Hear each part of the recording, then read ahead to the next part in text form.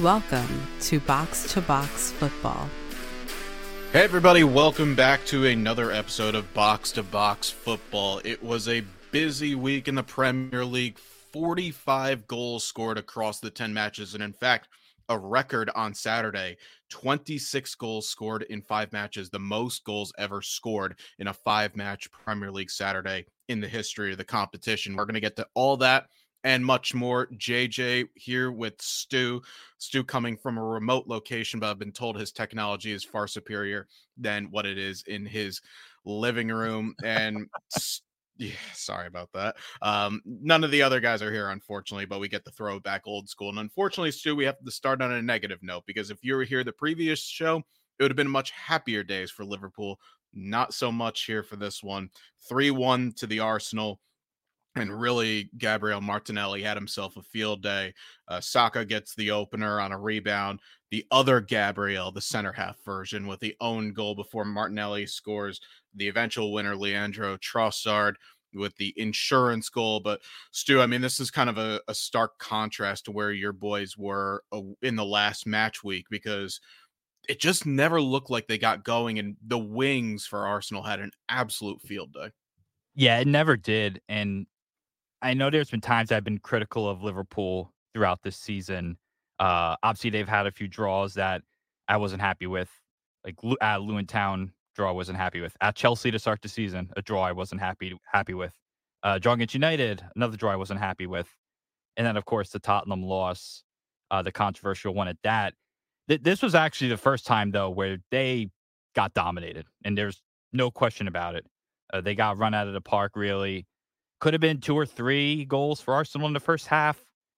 Only wound up being 1, and then Liverpool somehow got one back, luckily, right before halftime to make it a 1-1 game at the half. So just the fact they went into halftime with a little bit of life, where it really probably should have been a 2 or 3 goal Arsenal lead, was surprising. And then they came out of the second half. I kind of like how they looked, like the first maybe 10 minutes of the second half. They looked fine, and then after that, it just showed again. I liked kind of the way for Arsenal. I know we're critical a lot of Arteta and some of his lineup selections and his team selections. Didn't have Jesus. They use Havertz as kind of like that false 9, fourth midfielder. He looked pretty good.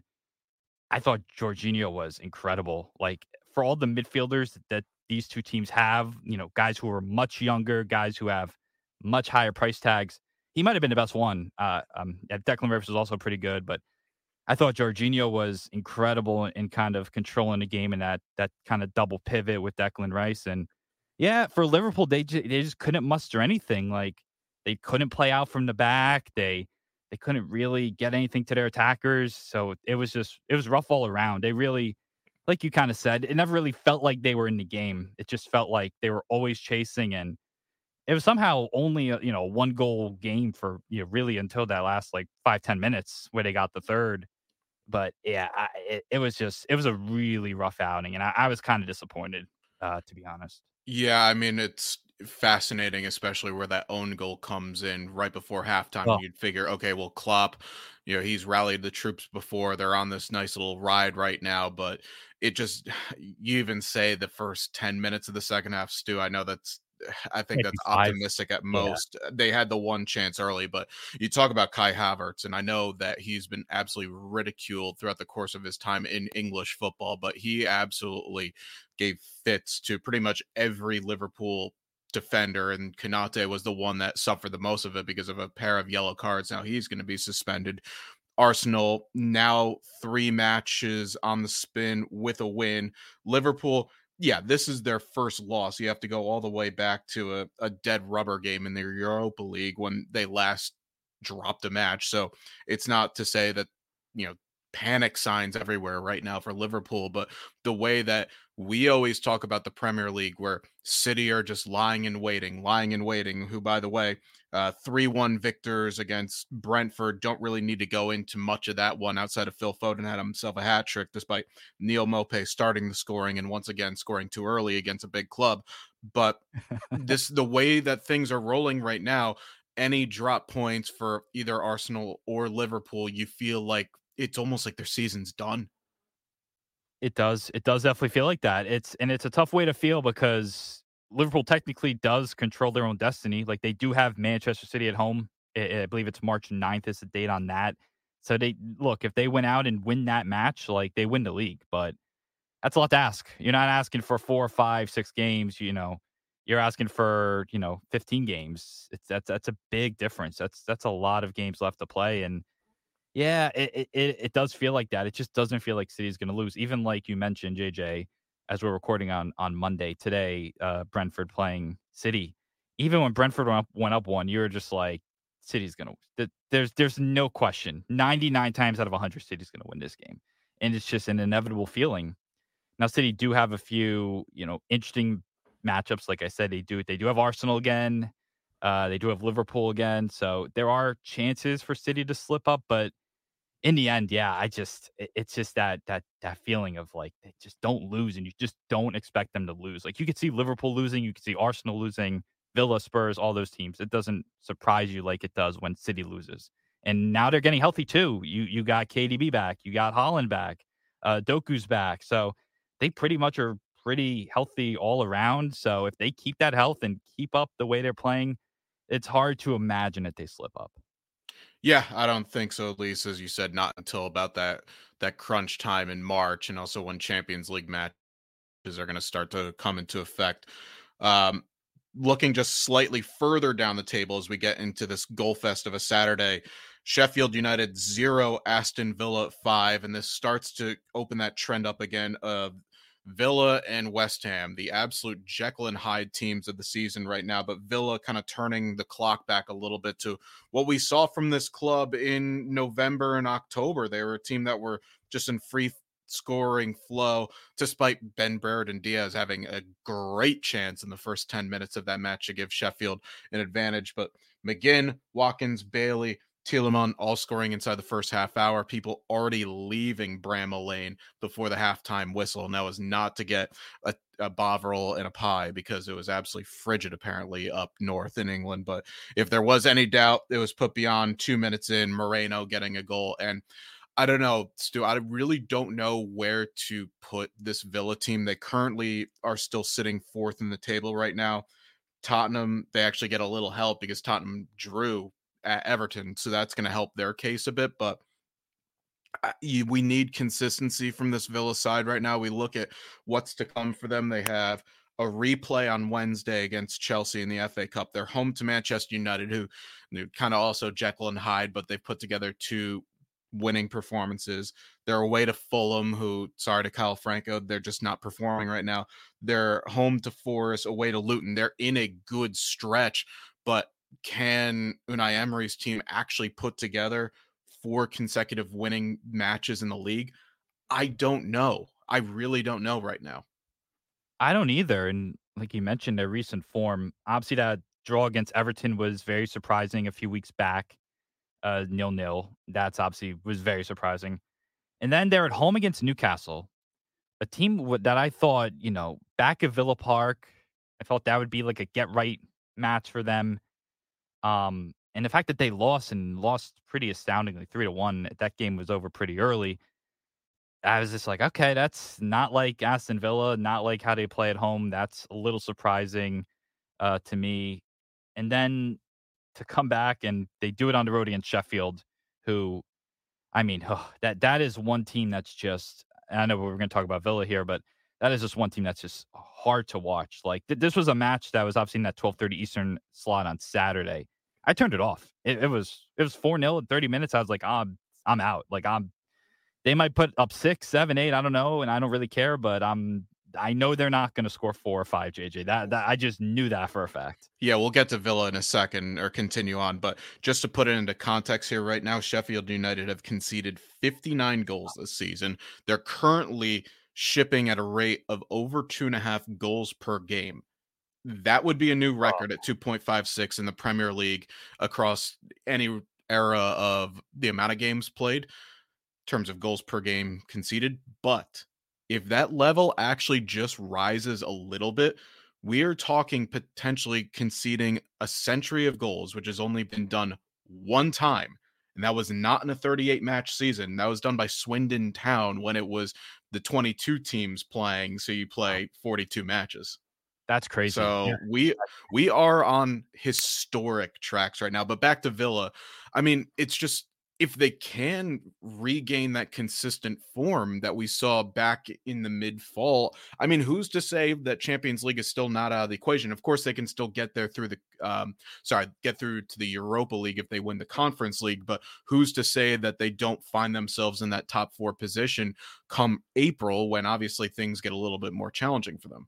They absolutely can, because if you look at the teams that are around them, Tottenham, not necessarily consistent.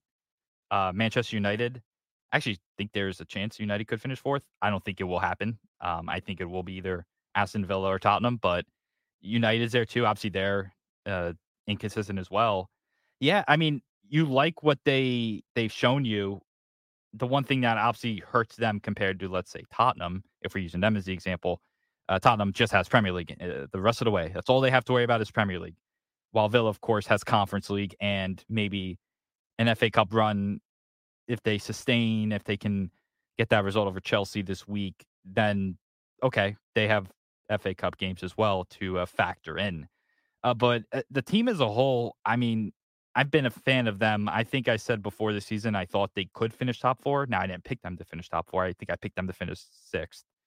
But I see it. I see what they do at home and how dominant they look at times. The question is usually away from home, and okay, maybe the depth isn't there compared to some of the other top tier teams. Like you look at the teams in the top three, the Liverpool, City, Arsenals, they don't have anywhere near the depth that those three teams have. But when you compare them to Tottenham and United, I think the depth isn't too far off. So I mean, I would probably pick Tottenham right now to finish fourth and Villa fifth, but I think they have a very good chance to finish fourth. Well, if we're going to talk about Tottenham, we might as well go to that match briefly. That was the first match of the weekend up at Goodison Park. Richarlison, I give him credit because if there's any man out there, no, I take that back. Amongst a few men in the league that would score against their old club and celebrate, it would be Richie. But you know, credit to him. He scores twice, doesn't celebrate either goal, so fair play to him. Jack Harrison scored to make it 1-1, and then Branthwaite right at the end of the match, which I a little surprised by how it went through because I thought he was actually in an offside position on the set piece, but because of the fact that the defender on a whipped in service headed the ball backwards, he was on. So good goal, 2-2. I don't know if there's anybody that takes big solace in these points, Stu, because Everton still find themselves in the relegation spots. Tottenham still sitting in a precarious position in terms of European football. But if anything, it just shows that both teams have a bit of fight. Everton, I guess you're more happier with the point at home, knowing that Jordan Pickford saved you on half dozen occasions easily in that match. Yeah, I think so. I was very intrigued by this match going in, especially because it's just two teams that, like you mentioned, both teams fight a lot, which I like. They do it in two totally different ways. Obviously, Dyche's system is very, very different than Ange's system. So you kind of saw some of that play out. For Tottenham, it's disappointing. I do look at it though as like, okay, Richarlison's been very good lately. 9 goals in 8 matches. He's been incredible for them. They're going to get Son back soon. They're going to get Basuma back soon. Those are two key players. Obviously, Madison's still getting up to speed, coming back from his injury. The two center backs are healthy and fit at the moment. So, and then Udogi too is there. So, I mean, they got guys. They're once they get their guys back, once they get Son and Basuma back, I think that's a very, very, very solid 11. Again, the depth, maybe a few question marks there, but I think they did a good job in the transfer window, at least trying to address those. Like Timo Werner's actually been fine. Like if he's your, I guess fourth or fifth forward, you're, kind of rotating in and out. I think that's kind of harmless. I think he's fine. The center back too, the Romanian center back, I know they brought him on late. He's someone who at least can rotate in and out when they need him to. So, I mean, it's a disappointing result. I mean, Everton is a relegation battle team, so even though you're on the road at a tough Goodison Park, you probably still expect to get that win, but I don't think it's the end of the world. I think they'll be fine. They look good, and once they get their guys back, I think they'll be in a, a good position. So, I mean, it's a disappointing result. I mean, Everton is a relegation battle team, so even though you're on the road at a tough Goodison Park, you probably still expect to get that win, but I don't think it's the end of the world. I think they'll be a pretty good shape. I do, especially with no European football or FA Cup now that they lost the City to really worry about. And even then, to extend that point about the schedule, they only play twice more in the month of February because their match that was originally scheduled against Chelsea is going to be rearranged because Chelsea are in the League Cup final that weekend. So, and then if you even want to break it to the next international window, they only have 5 matches played before March 30th. So, if you're talking about getting players integrated back into the team, getting players healthy, I mean, Ange has very few matches, a lot of training, so he can actually experiment a little bit during this time because then when the team comes back from that international break, it'll be home to Luton, but then you're away to West Ham, home to Forest, away to Newcastle, City, Arsenal, Liverpool in a row. So, who's to say? It is a bit of a tricky sledding situation, but again, as we've referenced before, the less matches in the Premier League somehow actually benefits you as long as you cash in on that opportunity. The one more highlighted match I want to get to, Stu, the highest scoring game of the weekend: Newcastle 4, Luton Town 4. And you know what? If we're talking about teams that are probably disappointed from this weekend, I'd be Luton Town. I boldly went out on a limb on our last show and said Luton Town, the way that they're playing, have the realistic opportunity to go to St. James's Park and get all 3 points. And I truly thought around the 65th minute or so, and this is after Adebayo makes it 4-2. I mean, 4 goals in the last 2 matches. I'm like, they are rugged enough that even giving up a goal, they should be okay. They should still have enough to go and grind out 3 points, and this could change the relegation fight hugely. And unfortunately for them, well, I mean, credit first off to Newcastle.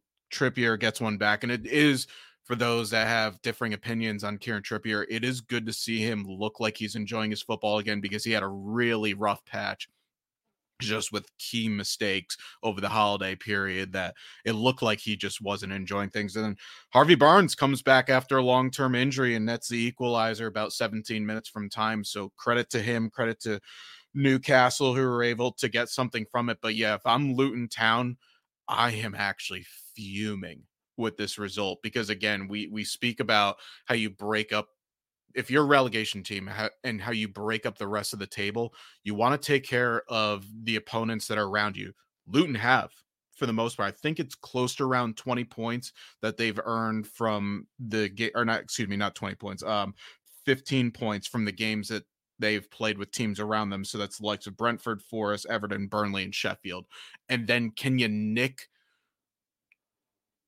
15 from everybody else? That sets you in the way to get you out of the relegation spots to confirm safety, because the way that this bottom 3 is looking like this season, and who knows with more potential point deductions that will come, 32 points should keep you up. It absolutely should. I would definitely agree with that. This is the thing that's really impressing about Luton Town this season. So they've played now 23 matches they've played this season. Now, slow start, right? They lose 4-1 to Brighton match week 1. They lose 3-0 to Chelsea match week 2. Since then, every match they've played aside from 2 has been within a goal. They lost 3-1 to Brentford and they lost 3-1 to Aston Villa. So pretty much so in a 21 match span, 19 of those matches have been within a goal. They are competitive. That is the one thing that I was wondering going into the season was, okay, don't know a lot of these players. A lot of these guys don't have Premier League experience. How are they going to cope with the Premier League? How competitive are they going to be? We talk about Sheffield. Sheffield has a lot of matches this season where they've been not competitive. This week, they were not competitive. The 8-0 against Newcastle earlier in the season, not competitive, and a bunch others in between. Luton Town is competitive in basically every match, and they score goals late in the game. They score goals in the 75th minute and on as well. So, of course, they're not like, top 8, top 10. But the fight they show, the fact that they play a lot of close games, they play really hard for their manager, it's just great to see. And I've really enjoyed it. And obviously, the thing I want to see most, of course, as a Liverpool fan, is to see Liverpool win the Premier League. Aside from that, the second thing I want to see is Luton Town staying up. And it looks pretty good for them right now. Nothing's guaranteed at this point, but the way they've played and with some of the teams that are around them and obviously the points deductions as well, it seems like there's a very good chance they'll stay up, and that makes me happy because I it's a great story, and I absolutely love to see it. Yeah, and of course, for those listening overseas, here in America, we do like an underdog story. We like teams, clubs that punch way above their weight, and it is easy to fall in love with a team like this. And you know, we always get, I don't want to say mocked, but we as Americans, like, take for example Burnley, for example, right? It's not a very nice place to be, but yet once every week we in America get transported to these sorts of places, and we have random American pockets of fans all across this country that all of a sudden get attached with the team. I know we're very much trying to get beyond this. Oh, we're still learning about the sport. There's people that have been watching this game for their whole lives, and you know, people that even myself, back when we were really into it, we were finding not so legal streams in various locations to try and watch matches. But for Luton Town, I think a lot of people in this country can truly fall in love with, because they're hardworking. They're another area that has gone through a bit of a rough patch. I mean, they're called the Hatters for a reason. So they're a team that very much was, or they're the town that were creating hats. They're making hats, like fashion hats, and dress up hat, like in terms of smart attire and whatnot. But like, that business gone. I mean, we here in America we've learned about the Wrexham series, right? And how that area has just gone through a horrible time. And there's countless other places in England that, had a tough period, especially after the industrial era. So we can appreciate blue collar teams that just put in effort, and they don't have to be the most, they're not going to be plastered on video game covers. They're not going to be on magazines. They're not always going to be trending on social media, but they're a team that absolutely work their socks off for each other. And I think a lot of the media, both domestically in England and overseas, owe a huge apology to Rob Edwards and his staff, because they've been nothing short of taking everything that was thrown in their face and saying, you know what, it is us against the world. And we have an opportunity to keep this club that is clearly deep in the roots of Luton and do something that no one imagined, which is keep them up. And credit to them, they're still hanging around, they're still fighting. And I'm actually curious. I'm just going to look up right now how their finish to the season comes. Gettable, very gettable. After Very. they play City on the 13th, it's home to Brentford, away to Wolves, home to Everton, away to West Ham, home to Fulham. If they can keep themselves within touching distance of safety, I'm with you, Stu. I think they stay up. Yeah, I love it. I do think that's a good possibility, and we'll see what happens. It's going to be crazy. Like I had him 20th. A lot of people had him 20th. I did not see a scenario that they would finish above 19. I thought he's here 19th at best, and they have proven me wrong. And I am happy that they've proven me wrong. Um, I'll run down the scores of the other matches, Stu, that we haven't discussed, and we could kind of pick some of our best of the weekend. Brighton 4, Crystal Palace 1, is that most randomest derby in the world. Happened to give the Seagulls all 3 points, as Dunk, Hinchelwood, Buonanotte, and João Pedro all scoring for Brighton. Burnley 2, Fulham 2. Fulham, Kyle Franco would say they were poor at best, as Fofana gets the equalizer in second half stoppage time after having a 2-goal lead for pretty much the entirety of the match. So credit to Burnley for sticking around, getting a point. Bournemouth 1, Forest 1, Kluivert scoring within 5 minutes, as Nottingham Forest used like their 78th goalkeeper of the season, and still proves that they cannot defend a set piece.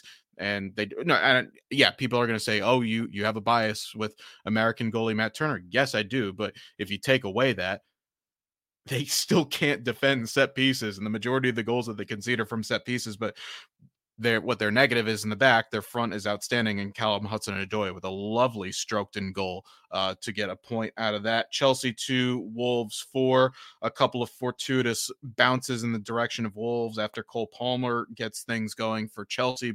But Wolves continue to put in good shift after nearly getting 3 points, or at least a point off Manchester United. They get 3 points on the road, and then that leads me to Manchester United against West Ham. This will be the one, Stu, that I'll talk about because um, people go to Sean Miller for, if you want, bold, unfiltered, and often enough right takes. I give more of a cautious approach to things. I will gladly say this is the best performance that Manchester United have put in the course of this season because they have coughed away many 2-goal leads this season. They've looked after 60 minutes in a match, they look like, okay, we're just satisfied being here. If we get something from this, great.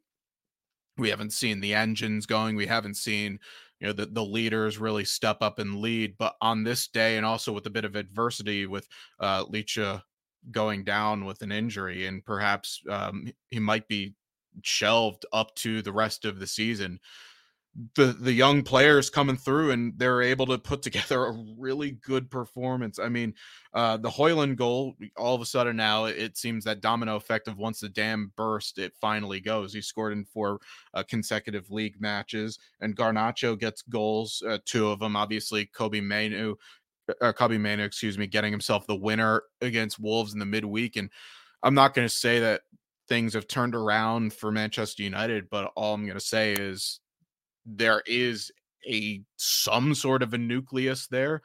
If they can tap into that and get on a run, who knows? They're not winning the league. Champions League is a big pipe dream, but all of a sudden, when you look at the table right now, not all that far out of it with, 8 points against Villa, but we've spoken about how very hot and cold they could be. A run in this league can get you a lot of things. So that's my pick of the bunch, Stu. What do you have? Yeah, I'll just piggyback off you for a second. You could say what you want about Rashford, Antony. Garnacho's a star. I think he's going to be a very, very good attacker for you for years. Now, is Hoyland with him? That's, I think, a question. And who they pair with Garnacho, I think, is a question. But no, you're right. I'm with you. I've been impressed with United the last few, at least the last 2 match weeks, and I do think top 4 is not. It's not going to bet on it, but it's not out of the question. The match I will talk about is Chelsea 2, Wolves 4. Now, Chelsea looked horrible against Liverpool midweek, losing 4-1. I thought they would, going back to Stamford Bridge, I thought this was a chance for them to get right. A Wolves team who they obviously have a lot more, at least on paper, they have a lot more talent than, a lot more higher priced players. You would think that would be a match where they could, come back, get a nice 2-0, 2-1, 3-2 win. But that was not the case as they lost 4-2, a hat trick for Cunha in there. And wow, it's just so bad for Chelsea right now. It's just that they're at the point where, there's been disappointing teams this year. They are the one that's just far and away just a complete disaster. And they don't show a lot of fight. I watched them, and it's funny, like Wolves, I've been impressed with Wolves. I've talked about Wolves a lot this year, I know, on a lot of episodes. I mean, they play together. They play for Gary O'Neill. Chelsea just does not reek as a team that plays for Pochettino. They don't play as a team. It's just a bunch of random misfit toys out there trying to figure it out. And a lot of times, it's not being figured out. They have a couple bright spots. Cole Palmer is a very good player. I like Gallagher. But aside from that, it's just it's disgusting to watch. And for a team that spent the money they have, it's pretty shocking. Wolves, on the other hand, they are now above Chelsea in the table. Gary O'Neill's been incredible. And just these 3 players I'll just highlight here, and just the impact that O'Neill's made. So Cunha went from 2 goals last year and 0 assists last year to now 9 goals and 6 assists. Wang Hee-chan, who, by the way, did not play in this game. He is still at the Asian Cup. He went from 3 goals to 10. He has 10 this year. And he went from 1 assist to 3 so far. And then Pedro Neto, another great player, another guy who I am fond of. 0 goals last year. He has 2. 0 assists last year. He has 8. So you just see those 3 players. Those are their 3 key attacking players. Just the impact that O'Neill has made. Continue to be impressed. I don't know if they're going to be able to hold on and finish top 10, but if they could somehow, get a 9th or 10th place finish for a team that I thought would be in the relegation race, just super impressed. And just 2 teams in really the opposite direction. One team I'm super impressed with, and one team that I'm just continually disappointed by. The real question for me, Stu, is I'm going to be fascinated once the season comes to a conclusion, how the PFA votes for manager of the year. Yes. Because there's a legitimate argument for a number of guys fourth and below. The obvious would be if Liverpool wins it, you'll give it to Klopp. If City wins it, yeah, of course, Pep is going to get there. And the same could be said for Arteta. But beyond that, I mean, you just spoke about O'Neill. I spoke about Luton Town and Edwards. Emery, I mean, he's done an amazing job as Yeah. well. And you could kind of go up and down. And I kind of almost wish that the voters will vote for with their brain a bit and not Me just too. give it as a popularity contest. So that will be I'm gonna be I know it's a moot point, but that's something that's gonna be fascinating because we've seen I mean, Wolves, a lot of people also had them written off as a team that they probably shouldn't be in the conversation. And frankly, they've forced their way to be in the They conversation. did so too. That's the other thing too, is they did so too with very little summer business. They had to let guys go, sell guys to get under financial fair play rules. And O'Neal came like a week before the season started. Like we were talking about how a disaster it was that they fired a manager and brought in O'Neal. It's like, oh, what are they doing the week before the season? And boy, they've they made some of us look silly. I'll tell you that. Yeah. All right. So looking ahead here at the midweek, not too many matches that we usually cover, but there are enough in terms of talking points here. First off, the FA Cup fourth round replays will be going on Tuesday and Wednesday. On Tuesday, you have Sheffield Wednesday traveling to Coventry City. Those teams drew 1-1 with Sheffield Wednesday getting the equalizer just before second half stoppage time. Leeds makes the long trip down to the southwest to take on Plymouth Argyle, and you bet Home Park is going to be rocking on Tuesday night. And then Watford will make a journey that they didn't want to make, going to Southampton. They thought they had that tie sewn up, but they gave up one to Stuart Armstrong right before the end of full time. So those teams will be going into a replay. Still Southampton, as I checked, did they lose this weekend? They did not. So you still have to go all the way back to late September for the last time that they lost a match. And any sort of competition. Then on Wednesday, you have Nottingham Forest hosting Bristol City. Those teams replay after a draw at Ashton Gate, and then Aston Villa will take on Chelsea. And we all know Chelsea, again, they have struggled over the last couple of weeks and have their eyes maybe pointed a little bit more towards the EFL Cup final at the end of the month. Now, another random note that brought up in the group chat this morning, north of the border in Scotland, as you laugh, and it's kind of a sentence that I didn't think we'd ever actually say in the 2024 calendar year, but Neil Warnock is once again employed as the over 70 man. Now, as he said, he always wanted to go manage Scottish football. Well, good luck to you, sir, because you have Aberdeen as your temporary employer for the rest of the season. And where's your first match? Yeah, Ibrox Rangers. Rangers, who, by the way, can go level with Celtic and actually pass them on goal difference with a win against eighth place Aberdeen. Stu, I know you haven't had much experience with Neil Warnock in terms of, kind of watching on the regular, but that one kind of shocked our group chat up a bit.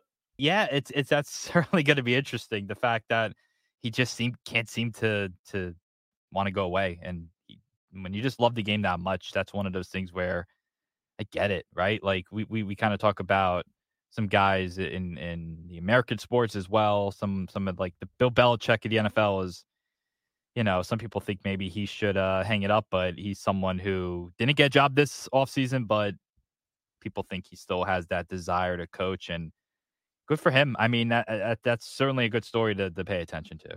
There's actually, for those that are fascinated, there is a YouTube video out right now on a golf channel. Actually, it's called the Tubes and Ange Golf Life. For those that don't know, Tubes, former Soccer AM person before that show was cut off after the conclusion of last season, but he and his brother do a kind of like it's kind of like a long form podcast slash a round of golf. And Neil Warnock and his son Will Warnock, who's actually, he only needed 2 years of playing golf to turn scratch and playing. So those guys had a match with Jimmy Bullard, from former Premier League player in his own right. And they just let Neil Warnock with a microphone and a golf club and let him go to work. And it's actually 90 minutes of hysterics and a couple of really good stories. Victor Moses and Adel Tarabt. Those are the two that you should listen to. So, the other two things to keep an eye on in the next couple days, Asian Cup and AFCON semifinals. Yes. In the Asian Cup, you mentioned Chan and Sun, their South Korean side, still in the competition. They had to come back, goal down. Hwang Yi-Chen gets a penalty in the 6th minute of stoppage time against Australia. He scores. Sonny nets the winner in extra time, so they move on over a game Australia team. They take on Jordan, who knocked out fan favorites Tajikistan, who did not ever qualify for a major competition. Jordan knocking them out in the quarterfinals. The other one we'll see Iran, who defeated Japan with a Alireza Jahan Bakash, former Brighton man, goal from the spot in the 6th minute of stoppage time. They will face off against defending champions and hosts Qatar, who outlasted Uzbekistan 3-2 in the quarterfinals. So Tuesday, the Jordan-South Korea match. Wednesday, the Iran-Qatar match. Now, yes, That time. waiting for this one. It's that time, baby. AFCON. The semifinals are on Wednesday, and the two tournament darlings, Cabo Verde, Cape Verde Islands, and South Africa squaring off, and a penalty shootout that finished 2-1 after a goalless 120 minutes, which, by the way, South Africa, 390 consecutive minutes without conceding a goal in the tournament after giving up a couple against Mali in the opener. Actually, I think it might even be longer than that, Oh, yeah, it's pushing over 400 minutes. So that's really impressive for a team that transfer market has rated around $24 million worth value. They will be going up against Nigeria, who are easily the most expensive team with Victor Osimhen as Nigeria gets through Angola. And then in the second semifinal, this is on Wednesday, the host Ivory Coast will take on Democratic Republic of Congo, who defeated Guinea by 3-1. And if you see the scenes in East London a couple of nights ago, because there's apparently a pretty big Congolese population in London, you couldn't get through because they're all dancing in the streets, dancing on top of cars. The scenes were electric. So the semifinals in those two tournaments will be happening in the midweeks. Do anything else that you have before we end the night? Yeah, I'm just excited as an American. We kind of finally got that World Cup 2026 slate in terms of where these games are going to be played. And the final is going to be very close to you and I in the Meadowlands in New Jersey and the New York area. Just going to be Say it correctly. New Jersey.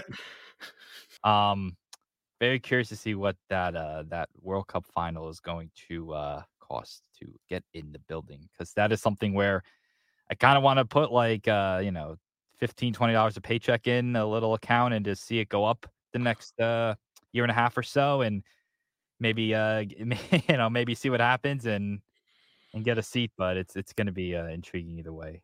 Yeah, Jerry Jones not landing the final down in No. Dallas. That's a bit of a surprising one, especially with roof and climate controlled versus outdoors, mid-Atlantic in the summer.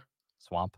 Ooh, the swamp, baby. Billy Joel country. I'm very excited. Bruce Springsteen country. Let's go. I'm very excited to see people that fly from other countries to the final. And they're like, oh, yeah, New York, the bright lights of New York. And when they get there and they, have to, transfer it to Secaucus train station. Oh, And my God. Can you imagine, by the way? I cannot wait. We'll see if Twitter X is still a thing around then, and all the TikTok and Instagrams and all that. We'll see what's real and what's not, 2.5 years from now. But I cannot wait to see some reaction of some people from the other side of the world. And all of a sudden, I'm just imagining, I know it's not Secaucus, it was Newark Penn Station, but the bull that's just running on the tracks. Still going, apparently, by the way. Oh, yes. He absolutely is. That was a great story a few weeks ago, yes. Good banter. All right. Good stuff, Stu. That was fun, yeah. group will be back in action, and we'll see how many are available on our next episode. But There's a lot less Liverpool hate on this episode than a few ago. I'll say that much. see what happens when the rotation kicks in. That's what happens. So for all of us, for Stu, I'm JJ saying so long. Make sure to follow us on all of our social media platforms on both Twitter/X and Instagram. Just search Box to Box Football. There's some variations to it. There's one that's Box to Box FT Ball and Box to Box Football Pod. And give us a like. Tell your friends, trying to keep that algorithming. We'll talk to you next time.